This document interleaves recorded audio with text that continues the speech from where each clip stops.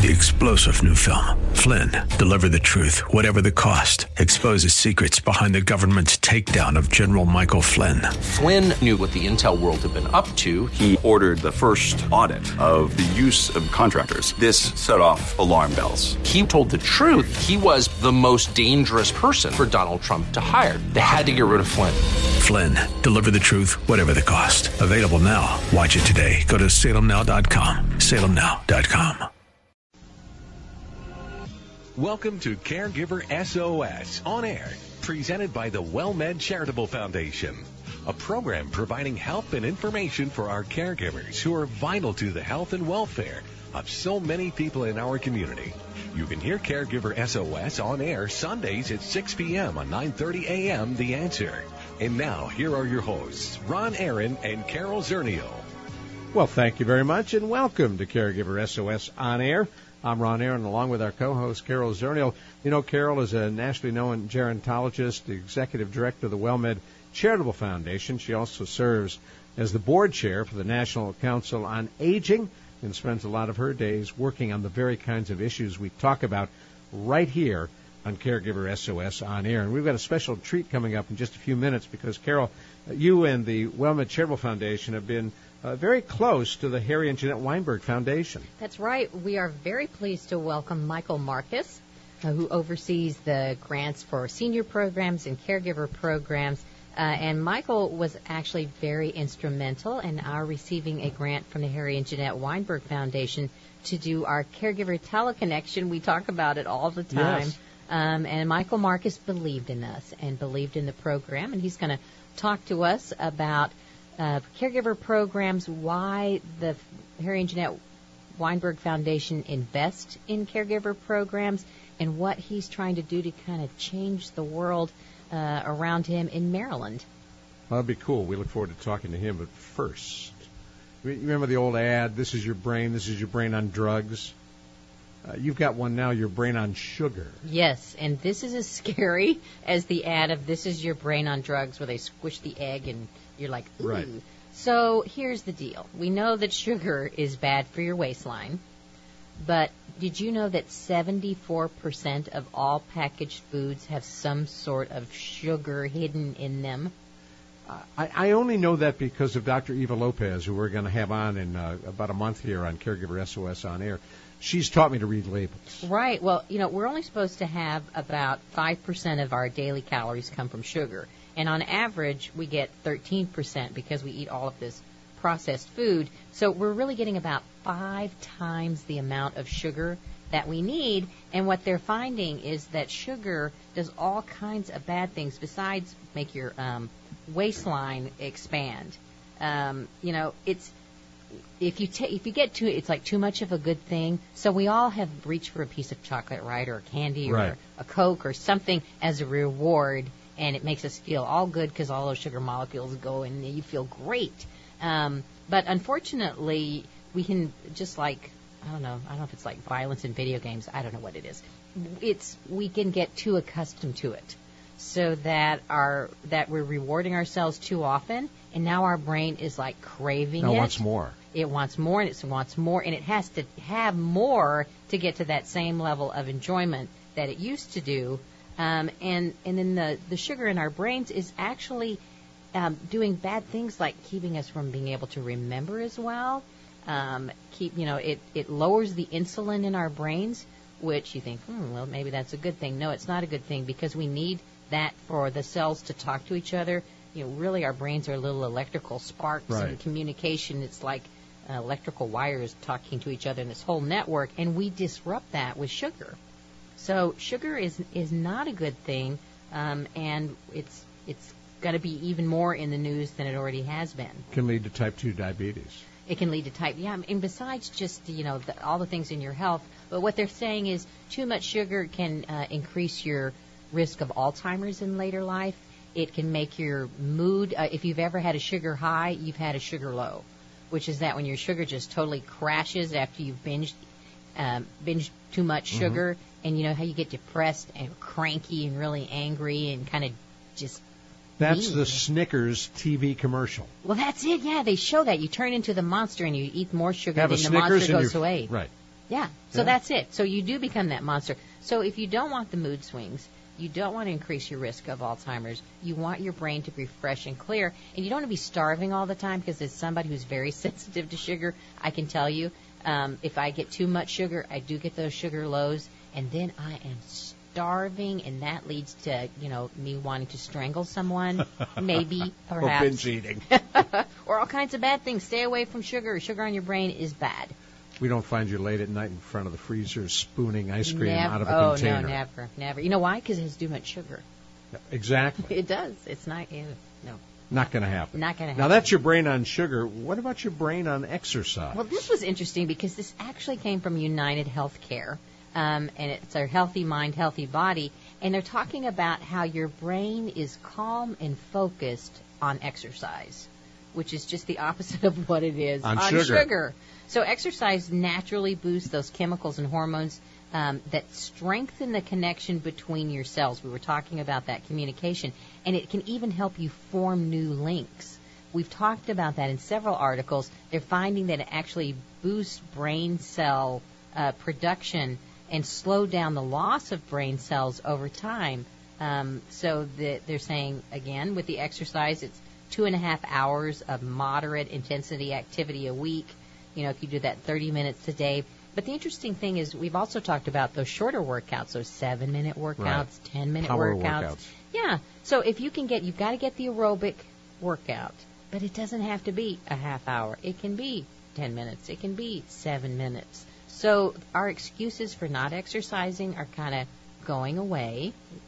I'm waiting for the study that says one squat, that's all you need. That's it. All one squat a day. Yes. So for people who exercise regularly, this is what United Healthcare says it means for your brain. Increased focus and mental sharpness, including the ability to plan and organize tasks, reduced stress and greater calm, improved memory, and better sleep. So there's nothing on this list that does not sound like a good thing. A little exercise, good for your brain. Too much sugar, bad for your brain. And you mentioned boosting memory. You've got a list, 7 ways to boost your memory. And yes. Exercise has to be one of those. Yes. This came from grandparents.com, and I pulled it down off nextavenue.org. Last week we had a guest from Next Avenue. Richard Eisenberg, who writes for them. I love, they have some great columns. So this is 7 easy ways to boost your memory. These are going to surprise you. So one of them is smelling rosemary. Really? Yeah, and if you've ever had somebody have rosemary in the garden, we grow it on our patio. Yeah, you walk along and you can run your hand over. Right. You smell like an Italian restaurant. It's fantastic. You do. So there's something about it's like what do they call that therapy? The aromatherapy. Aromatherapy. I was Thank at the you. West End Senior I need more Center. rosemary so I can remember that word. At the West End Senior Center just the other day, and they were passing out sprigs of rosemary to the seniors. Was that to help their memory? They were playing bingo. Maybe it was. They were like, seriously. Really? Okay. Well, so smelling rosemary, there's something in the chemicals in the smell of rosemary that actually breaks that blood-brain barrier, and it does good things for your brain and can boost your memory. All right. One college students have figured out is start drinking coffee. Really? Yeah, so apparently if you drink caffeine after you've learned something, you will retain it better. It actually helps imprint what you have learned. So don't drink coffee before class. Go to class and then drink your coffee. Interesting. Yeah, I thought that was kind of fascinating. Another one that was really interesting was lifting weights. They did a study, and I don't know how they think of these things, but apparently if you do weight training or some kind of resistance training right after you have learned, something intricate and difficult, that you will convert it into long-term memory. You will memorize it better. Did I say that right? If you do some sort of resistance training. So learn something, drink coffee. Learn something, lift weights. It sounds you have to be very active when you're learning. So you can't just sit there. Don't just sit there. Actors who are trying to learn lines in a play probably ought to be lifting weights when they're done. Oh, they ought to, yeah. Do your lines, lift a few weights, go back, learn some more lines. I don't know. I'm going to try this one out. I'd like to test this one. All right. So the one, stop smoking. Because smoking is very bad for you, and it also impairs your ability to retain memories. I am amazed there are people still smoking. It's so addictive. It's tough to quit. but they're still out there smoking. Well, it does, and smoking accelerates cognitive decline. So if you don't care about lung cancer and you don't care about emphysema, maybe you care about cognitive decline. And wrinkled faces. And wrinkled faces and bad skin. All right, so next on the list to boost your memory, have sex regularly. Ooh, that one was a surprise. There you are. Yeah, so it's easier than Sudoku. It's more fun than weightlifting, and it'll help you remember where you left your car keys. Wow. Now let me know how that one works out. Yeah. Yeah, apparently you produce new neurons, a process known as neurogenesis. Who knew sex led to neurogenesis? I've never heard this. Have sex, lift weights, and drink coffee. And drink coffee. It's not such a bad list. It'd be like Johnny Carson used to do a character called the Great Carnac. Like, the right. envelope to the forehead. There you are. Oh, yeah, that tells us, both of us, how old we are. So, memory lives in our hippocampus. That's what gets impaired with Alzheimer's. And apparently having sex stimulates the hippocampus. Wow. There you go. Who knew? Who knew? All right, so do cardio in addition to lifting weights and having sex. And sex is cardio exercise. Okay, doesn't burn leave a it lot at of that. calories. Yeah, well, actually it can. So doing some cardio, jumping around, all that, getting that blood to your brain. They found that they took people with mild cognitive impairment, so people they knew had memory problems, right? And they had them do some cardio, and their retention improved, their brain functioning improved. Oh. So that's your brain on exercise. And then the last thing is keep a sensible sleep schedule. Sleep is the next big thing. That's critical. It's critical. You're not going to remember anything if you don't sleep. So when you want to convert memories into long-term memory, you have to be asleep to do that. That's when all that imprinting does. That's what all that dreaming does. So when you're learning something new, it keeps you awake. When your brain wants to convert it into long-term memory, you sleep. So have sex, drink coffee, lift weights, do cardio, and go to sleep. And go to sleep and don't smoke in bed. And there you are. Don't ever smoke Don't in ever bed. smoke and don't smoke in bed. Wow. I like that. I know. I thought it was pretty good. We got about 30 seconds for one 30 more. seconds. Oh, we're not even going to be able to talk about. Well, we'll have to talk next week, I promise you. We will talk about the easiest to remember and most, I thought they were really helpful, rules for healthy eating. If you want to know about healthy eating, listen to Caregiver SOS on air next week, and I will share with you some of the best rules I have seen. And tell a friend, tell a neighbor. By the way, if you want to tell us something, you can. Just email us, radio@wellmed.net, radio@wellmed.net, and we indeed love to hear from you. We're going to be talking in just a couple of moments to a gentleman who knows a whole lot about caregiving and caregiving programs. We'll be talking with Michael Marcus, who is with the Harry and Jeanette Weinberg Foundation, making a difference for older adults. You'll hear him right here on Caregiver SOS on Air. I'm Ron Aaron with Carol Zernial. You hear us at 9:30 a.m. The Answer. I'm Ron Aaron, and one of the things I'm most pleased about being a WellMed patient is the way in which I'm treated by all the staff at the clinic I go to. And Dr. Robin Eichhoff, that's not by accident. No, it's not. We really spend a lot of time training our staff and asking them to really connect with the patients and get to know them because we consider them part of our clinic home. And the other thing that's really impressive to me is the amount of time my WellMed physician spends with me, and you do the same thing with your patients. Yeah, I really do try to, and we do a lot more time than your typical provider can afford to give, and I think that allows us to get to know the whole patient and not just their diseases. That's cool. Don't have a lot of time to talk about prevention, but you do a lot of that as well. We spend an enormous amount of time on preventative measures. Want information about WellMed? Want to be a WellMed patient? Call 210-614-WELL. 210-614-WELL.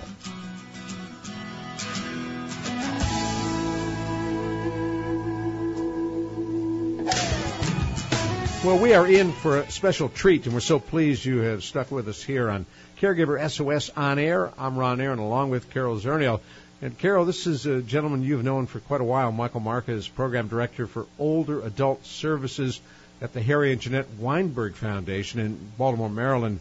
And you and Michael have worked together on several grant projects. Well, we have. We've been so fortunate that the Harry and Jeanette Weinberg Foundation care about caregivers and seniors, and that Michael has kind of taken up the charge for this. Michael, I was just realizing that you were instrumental in my coming to WellMed. So one of the reasons I've been with the WellMed Charitable Foundation started with our work with the foundation, your foundation, on the Caregiver Teleconnection. So that in itself is a great contribution, I think, and thank you for pointing that out. You yourself are a great contribution to the entire field, Carol. And in another iteration of my life, I ran Jewish Family Service in a building that the Harry and Jeanette Weinberg Foundation helped put up, and that's the campus of the San Antonio Jewish community. It's a beautiful campus. It is a beautiful campus. And your money helped make it happen. But the people there did the work. Oh, they did. So, thank you. They did. Ian Fisher and the gang knew how to raise money. Well, so, we just thinking about the long reach of the Harry and Jeanette Weinberg Foundation. All the way from Baltimore. All the way from Baltimore, all the way across the country. As I'm remembering, you and I, have been in the aging field for quite a while, but we started working together with the Teleconnection Project, and that was back in it was 2008, I think, when you released the request for proposals. So why did the Harry and Jeanette Weinberg Foundation think that caregiver projects were important? So I came to the Harry and Jeanette Weinberg Foundation in 2007 from work that I had been doing, as you know, Carol, regarding an asset-based approach to working with communities. What do we have that already exists in communities that can serve older adults and help make older adults' lives better and help them continue to age in the community if that's what they chose. And it was really clear during that experience that much of what happened that was positive was the result of the support older adults who had chronic conditions were receiving from family and friends. And when I came to the foundation, I was asked, are there some areas that we as a foundation ought to be looking at? We had about a year-long process of discussion in that regard, and caregiving came out on top. And in part it came out on top because many of the trustees had seen many of the things that I was just describing. And we knew from both our own experience and from the research we did that if we didn't have family and informal caregivers, we really wouldn't have a long-term care system in the United States. Now let's back up just a little bit for folks who are listening who don't know what the Harry and Jeanette Weinberg Foundation is all about. Who are you? Well, I am Michael Marcus. The Harry and Jeanette Weinberg Foundation, which has, I hope, a separate identity from Michael Marcus, is a foundation that was founded in 1959. We were founded by Harry and Jeanette Weinberg, obviously. Harry made a fortune by buying and selling commercial property and managing commercial property, among other things, in Baltimore and Dallas, New York, Honolulu. And he dedicated a lot of his earnings, both informally and then later after the foundation was founded, to helping older adults, particularly low-income older adults. There are lots of stories I can tell you, but I'm not sure we have enough time for it. The foundation has really gone through 4 or 5 different kinds of eras, epochs, as I talk about them. Originally it was Harry and some of his colleagues, his friends, figuring out what to do with the funding, and then there was a board of trustees that were doing funding directly, each individual board member doing the work of a staff member. In the early Harry passed away in 1990. In the early 2000s, Harry's appointed president, Bernie Siegel, retired, and Shale Stiller, who is a well-known attorney in Baltimore and community activist, took on the reins of CEO. And it was at that point, about 2005, that the foundation began to hire program staff. It turns out it's harder to give away $100 million a year than it looked, and there need to be some staff to do it. and we are now a foundation with we have in 2000, and I'm catching up with myself here, Carol, but in 2010, Shale retired, and Rachel Monroe became our CEO. She had been the COO before. Now, the foundation makes about $100 million a year in grants. We have a value, a corpus of about $2.25 million. So we give away almost exactly 5% of what we do every year. The largest grant-making area in the foundation is older adult services, the area that I work in with a colleague, Aaron Murky. And we are, by happenstance, the largest funder in the field of aging in the United States, maybe the world. We don't really know. And I want to stop for a minute, if you'll permit me, Ron, because I think this is important. Being the largest funder in the field of aging sounds way more impressive than it actually is. Aging only receives from private foundations about 1 or 2. Private foundations only put up about 1 or 2% of all philanthropy in the country. So we are, as a field, getting very little private foundation money. Why is that? Well, I was just at a meeting in Washington with other grant makers in aging, and we were trying to figure that out. We're having a pretty robust discussion about that. There are a few things about it. First of all, and the thing we always hear is that kids are just easier to sell, frankly. Kids and animals. Kids and animals. That's right. And as a smart broadcaster, I know you observe the rule: don't work with kids and animals. Never. Never. Because they'll feel the seed. But kids are, and we shouldn't. And I don't want to take anything away from. Right. It's not that that's not valuable. There's a great value in that. Right. We do not do enough of that, and they really are our future, and we should be doing that.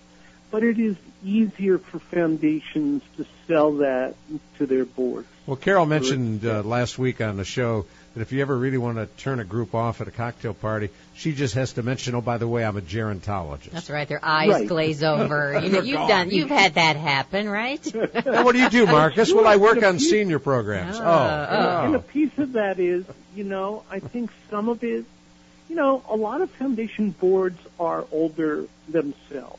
And talking about older adults, frankly, if you want me to bring some of my clinical social work skills, of which there are very few, up, I think it has a lot to do with people facing their own mortality as well.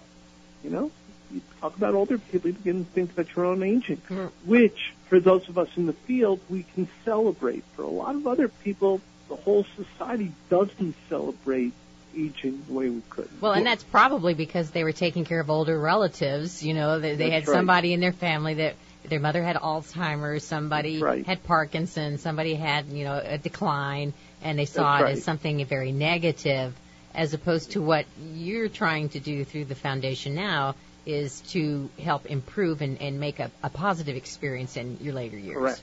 As you take a look at, and we keep talking about this as well, the huge bulge of older folks moving through society. We're going to run out of caregivers. We're going to need a professional core of caregivers. Where do they come from? Who trains them? Who's paying them? And can they provide the same kind of quality care that people are getting today? Well, I'm not sure. The last question is a really interesting question because it has a lot to do with exactly the things you preceded with, Ron. It's who recruits them, who pays them, what kind of status people have, and how training is organized. I don't think we have time to get into technicalities of training paid caregivers, but indeed that's a real issue. Paid caregivers, thank God, are out there because in many instances, paid caregivers really support the needs of family and informal caregivers. We at this moment have about 2.753 million paid caregivers in the United States. We probably need more like 4.5 million. 4.5 million. There has been a very high turnover rate in paid caregivers, as Carol knows. And part of the issue with paid caregivers has to do with how they're recruited, how they're trained, the level of professionalism that they're shown, that they're modeled, the way they're treated by their employers. You know, Carol, not too long ago, you'll be shocked by this, I think not too long ago we were reviewing a proposal from an organization provided residential long-term care, and for the most part we're talking about home and community-based, but this was really stood out. And we asked as part of the process for them to give us an organizational chart. And they showed the president of the organization, the vice president, and the various department heads, but the vast majority of paid staff are paid caregivers, and they were nowhere to be found. Hold that thought. We're gonna come right back to you. That's a very good point, and it is shocking, but not surprising. Stick with us. We're talking about caregiving and the work of the Harry and Jeanette Weinberg Foundation. Michael Marcus is with us. I'm Ron Aaron, along with Carol Zernial. You're listening to Caregiver SOS on air on 9:30 a.m. The Answer.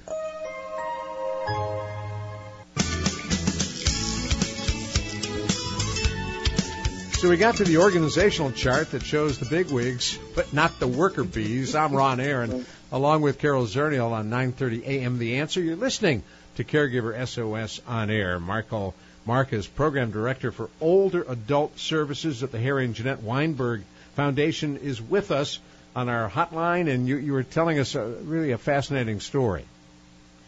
So we were looking at this organizational chart and called them up, and I said, well, where are the paid caregivers, the folks who actually put hands on the people that you're caring for? And the answer was basically silent. They didn't know how to answer that. And so we are very focused on making sure that the people who actually deliver the care, whether they're paid or their family and friends, are not only recognized but supported in the way that they need to be to give the best possible care to some of the most fragile people and in our society, but also some of the people, most of the people who are enormous assets. Everybody has the opportunity, everybody can give something regardless of who they are, and that includes older adults who are frail and need support. We can talk more about that. Well, many caregivers, many of the paid caregivers, and let me just finish the thought, Ron. Many of the paid caregivers are the people who have the least opportunity in our society. They're often women of color. They're often people who came to this country with their eyes full of hope, and this is what they could get, and they are dedicated to their job. Many of them want to do a great job and need the support and the training. We've run a number of very effective training pilot projects and have seen great results, high retention rates, high levels of knowledge, high dedication. And probably a lot more job satisfaction as well. Great deal more job satisfaction, which is part of the reason why they stay. Well, one of the advantages of the work that you and the foundation do is that you're looking at these projects with kind of fresh eyes. They didn't see that they didn't include the direct caregiver, and in a very big way, you are trying to kind of refashion the future of the state of Maryland and what it means to grow older and live in a community. Can you talk a little bit about this vision that you all are trying to paint there in Maryland and what it might mean for the rest of us if we pay attention to what you're doing? So one of the things I really love, Carol, Ron, is because she's great at segues, and you're exactly right.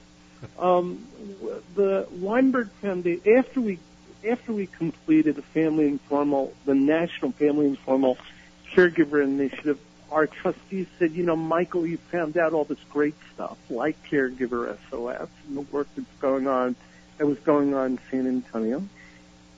Let's bring it all home to Maryland. And they have given me and my colleagues, both within the foundation and here in Baltimore and the state, the opportunity to make Maryland the best place to grow old. I'm sorry, Texas. And I wish we could control weather because it may very well be that way. Well, we now rank 10th on the list of worst places to grow retire. Old. Yeah, we're Texas 10th. is 10th. We're in the top 10 worst places. Yeah, I'm really sorry. We'll talk about Texas immediately after we get done with Maryland, or maybe the same time.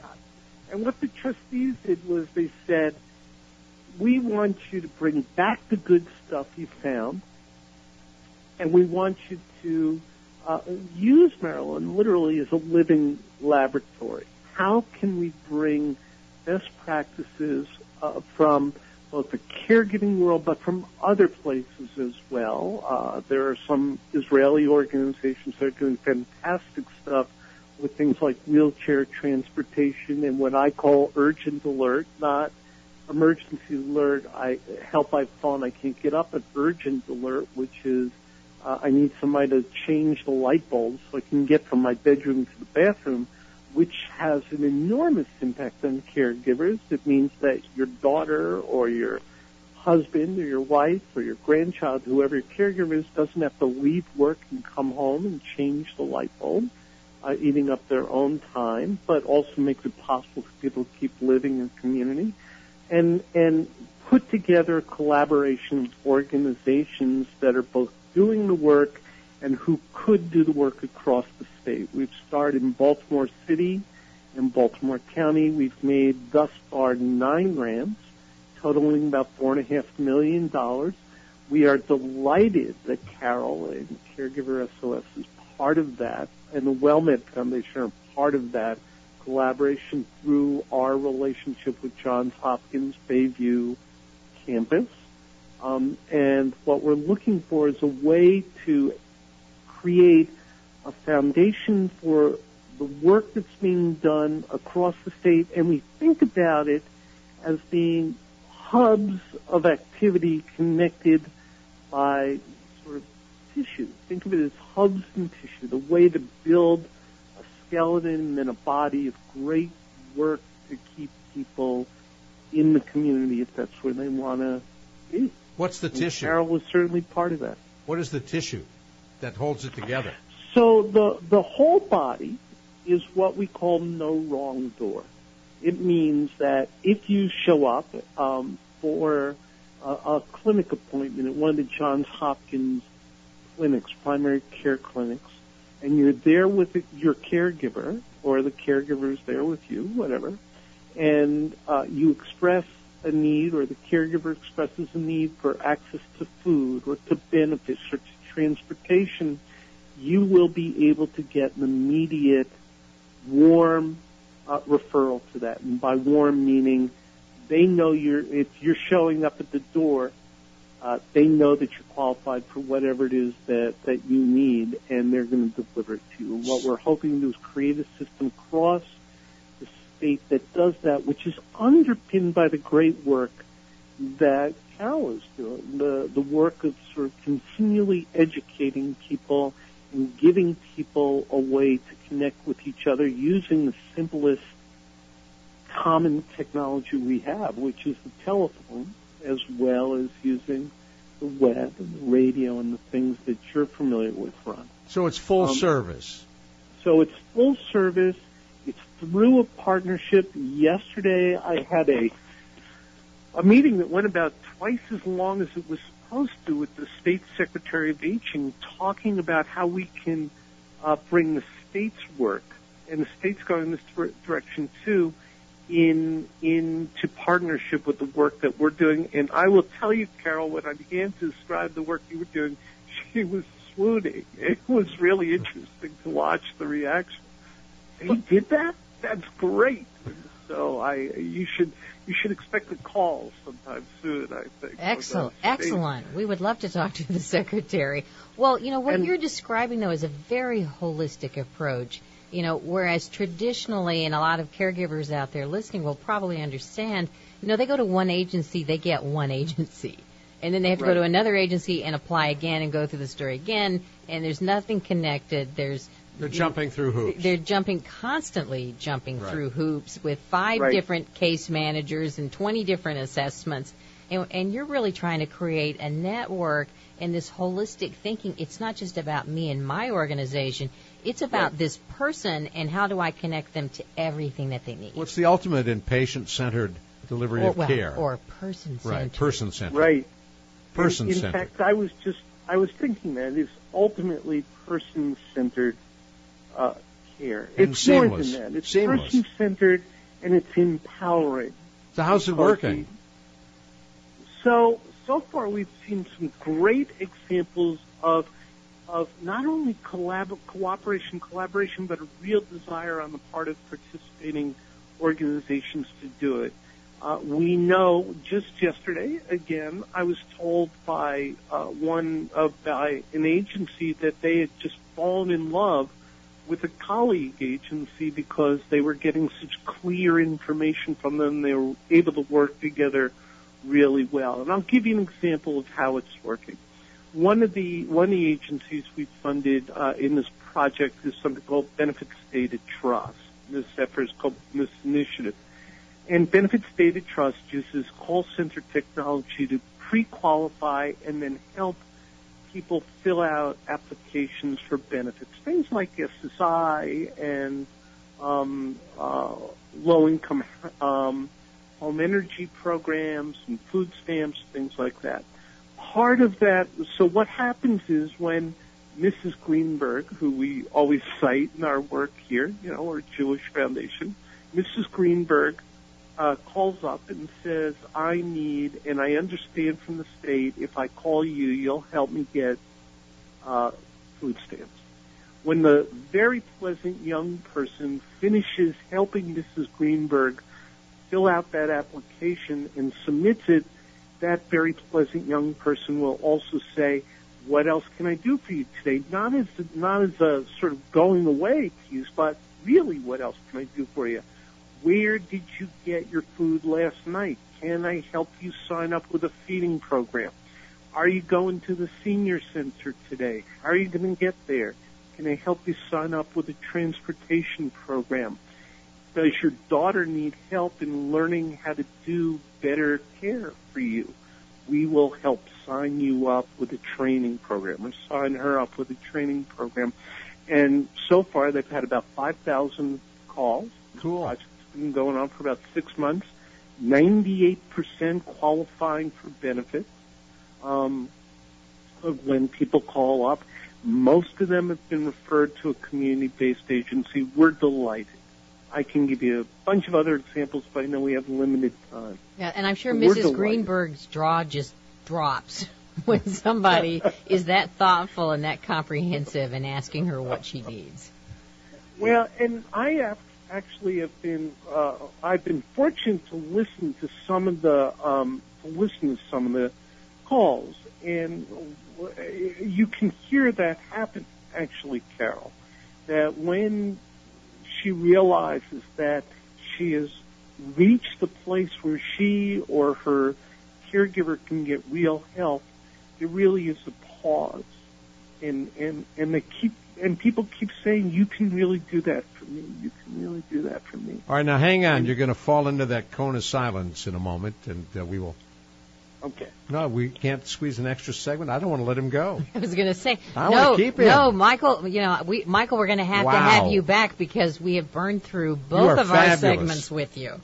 You are fabulous. Well, and I was just thinking. Years ago, I worked on Capitol Hill as an administrative assistant, and what you need to hire are all those really great caseworkers who do all that work for congressmen.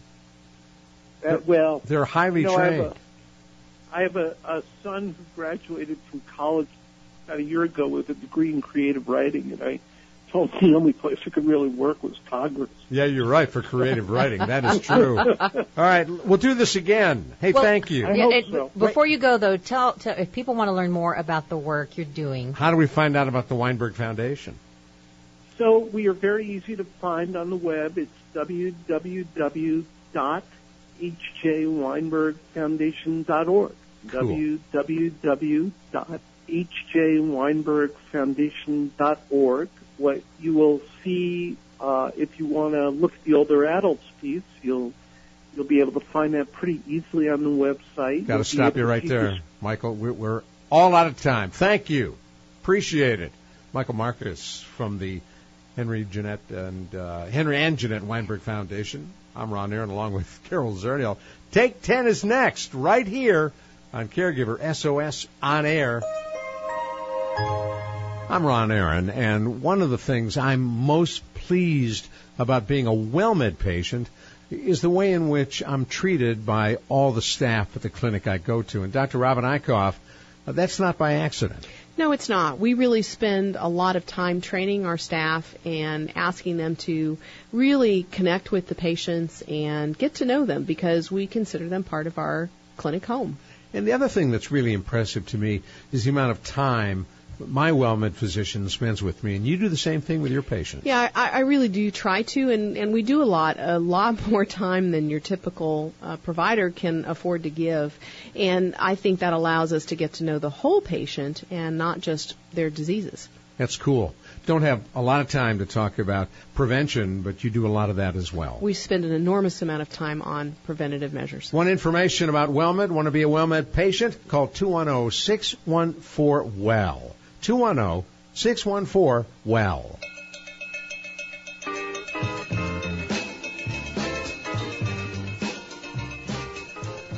Thank you for sticking with us on Take 10. We follow each of our Caregiver SOS on-air programs with Take 10 with Dr. Jamie Heisman, a nationally known therapist and a man who is well known in working with caregivers as well as people who are struggling with addiction, and Carol Zernial, our co-host on Caregiver SOS on air. Ordinarily, we take up kind of interesting sidelight topics that will really tweak your mind, and this week we're tackling a really difficult and complex one. It spins out of a case in Iowa, a former state legislator in his late 70s whose wife was diagnosed with dementia.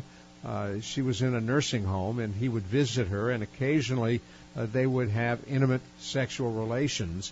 At one point, the hospital staff came to him and said, we don't believe your wife is has the mental capacity to consent to any kind of sexual relations, and we ask you please to refrain from doing so. And at some point, a roommate in the room in which the wife was thought she heard the sounds of sex from the other side of the curtain, reported him to the staff.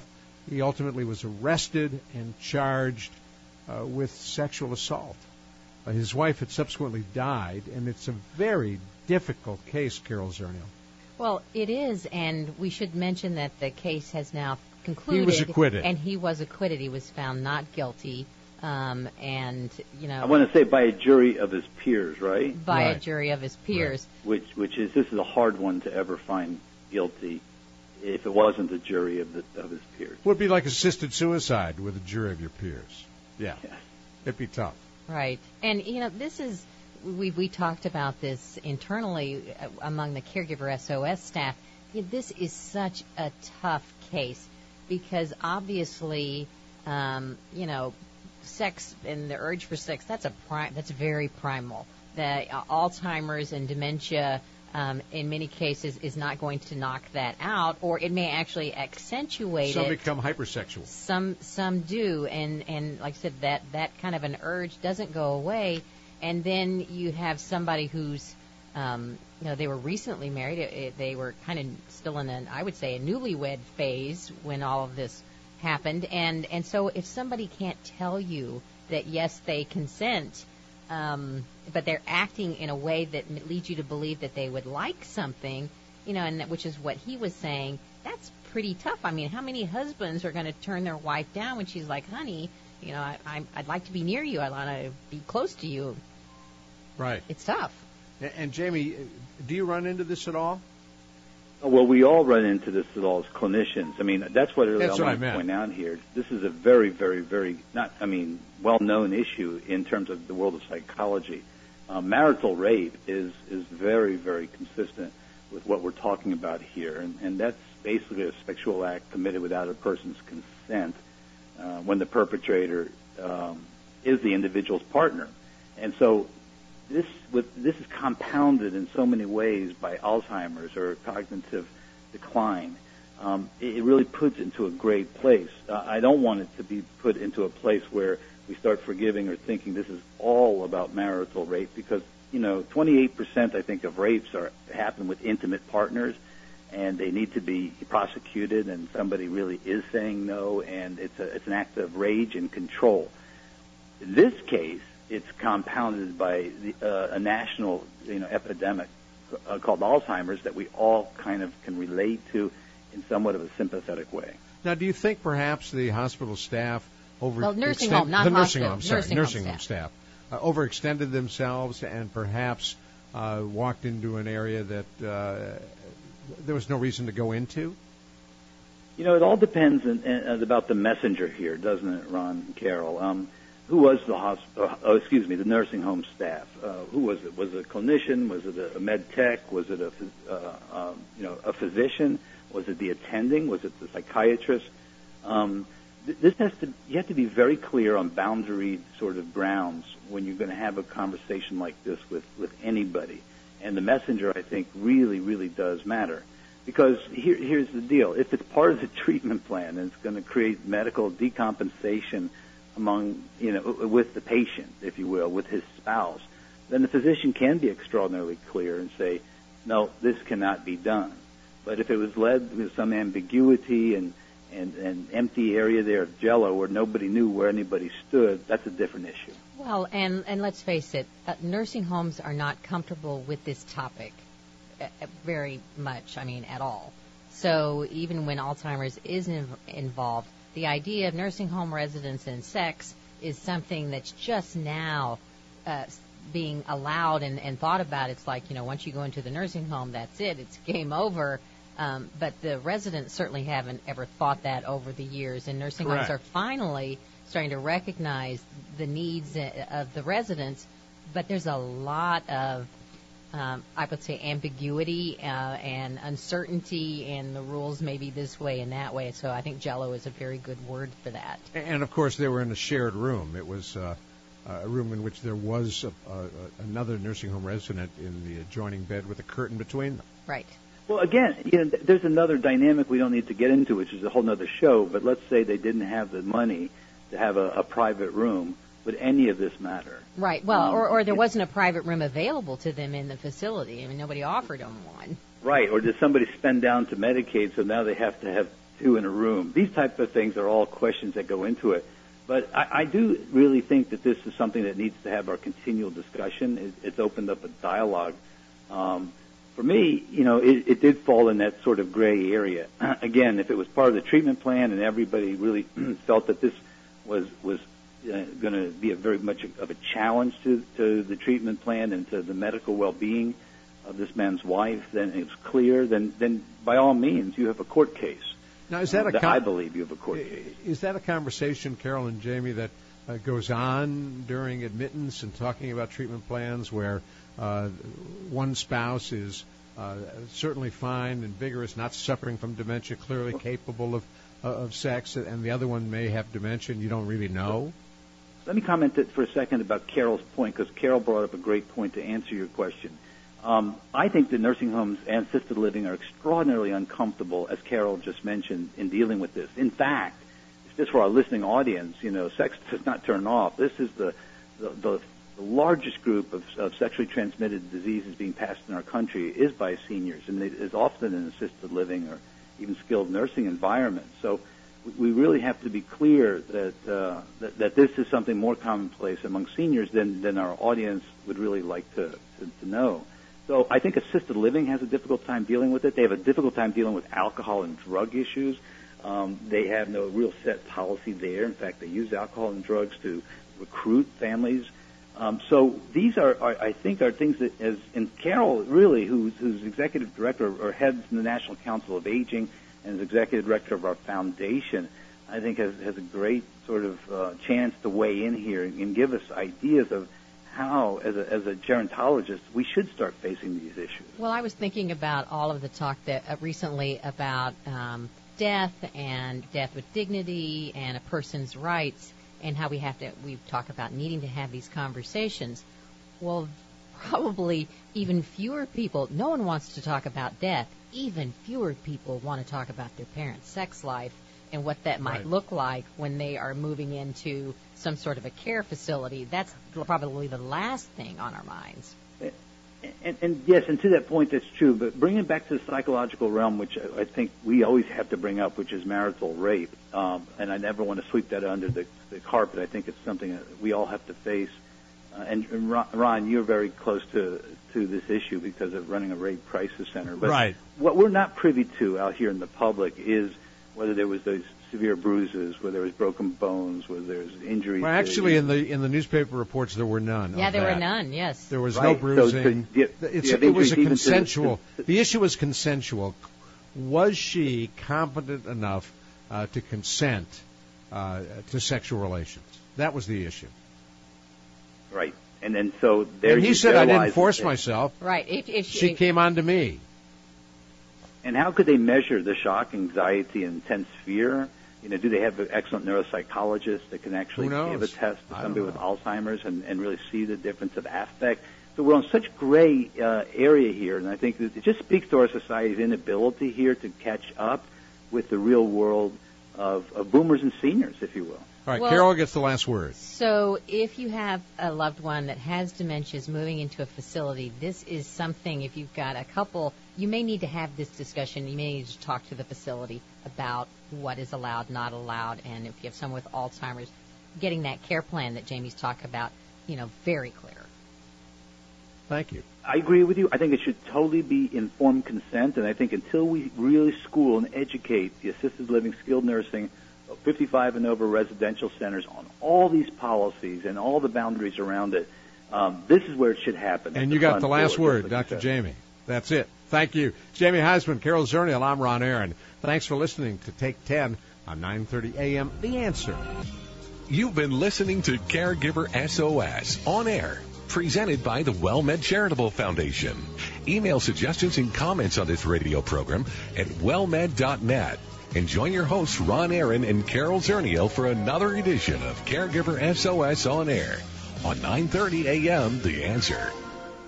3-star General Michael J. Flynn, head of the Pentagon Intelligence Agency, knew all the government's dirty secrets. He was one of the most respected generals in the military. Flynn knew what the intel world had been up to. He understood its funding. He ordered the first audit of the use of contractors. This set off alarm bells. The explosive new documentary, Flynn, Deliver the Truth, Whatever the Cost, uncovers the facts behind this scandal. Flynn told the truth. He was the most dangerous person for Donald Trump to hire. I find out the worst enemy that I'm going to face in my life is right here in America. They took my assessment and they wanted me to change it. And I was like, I'm not changing it. They had to get rid of Flynn. With in-depth interviews, archival footage, and never-before-seen personal records of the man behind the headlines. I just felt like I was drowning. Flynn, Deliver the Truth, Whatever the Cost. Available now. Watch it today. Go to salemnow.com. salemnow.com.